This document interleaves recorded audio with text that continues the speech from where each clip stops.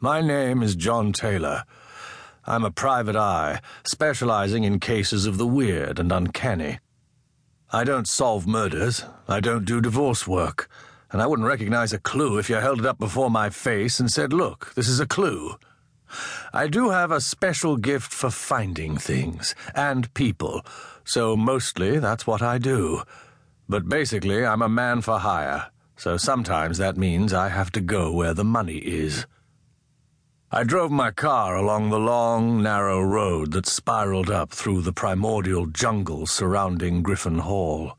Except it wasn't really my car, and I wasn't actually driving. I'd borrowed Dead Boy's futuristic car to make a better impression. It was a long silver bullet with many wondrous features, which had fallen into the night side from the future via a time slip. It adopted Dead Boy as its owner and occasional driver.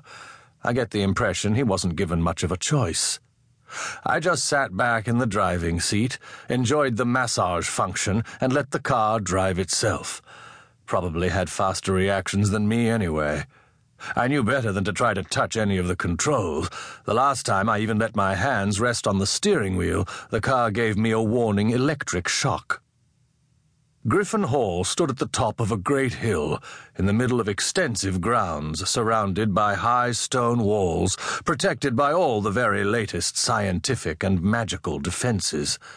The huge wrought-iron gates were guaranteed impenetrable unless you had a current invitation, and you could get turned to stone just for leaning on the bell too hard. Griffin Hall, inside the night side, but not part of it. The Griffin family valued their privacy and didn't care whom they had to maim, mutilate, or murder to ensure it. Only the very important and very privileged were ever invited to visit the Griffins at home. Their occasional parties were the biggest and brightest in the night side, the very height of the social scene, and you weren't anybody if you didn't have your invitation weeks in advance. I'd never been here before. For all my checkered and even infamous background, I'd never been important enough to catch the Griffins' eye, until now, until they needed me to do the one thing no one else could do. I wondered who or what had gone missing so completely and so thoroughly that not even the mighty Griffins, with all their resources, could find it.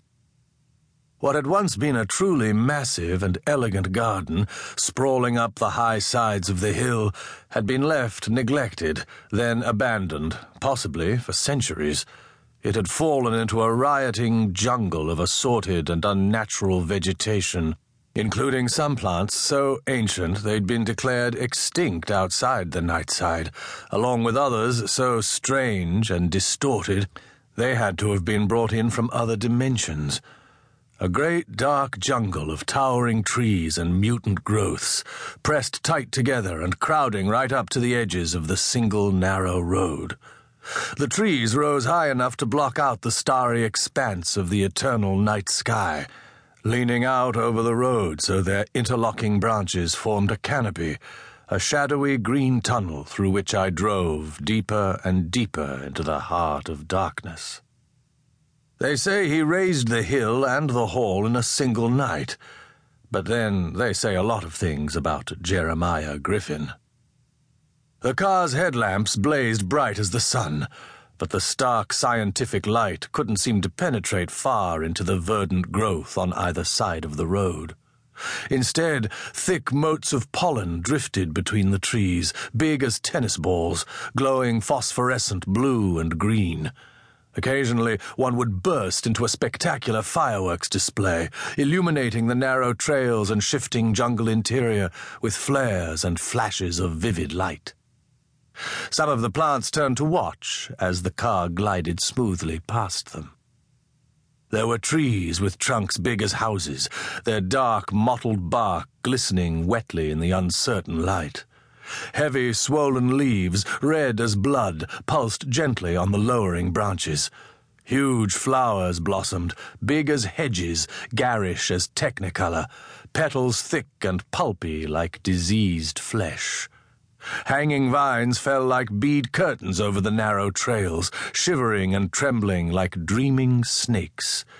Now and again, some small scuttling thing would brush up against the tips of the liana, and they would snap and curl around the helpless creature and haul it up, kicking and screaming, into the darkness above.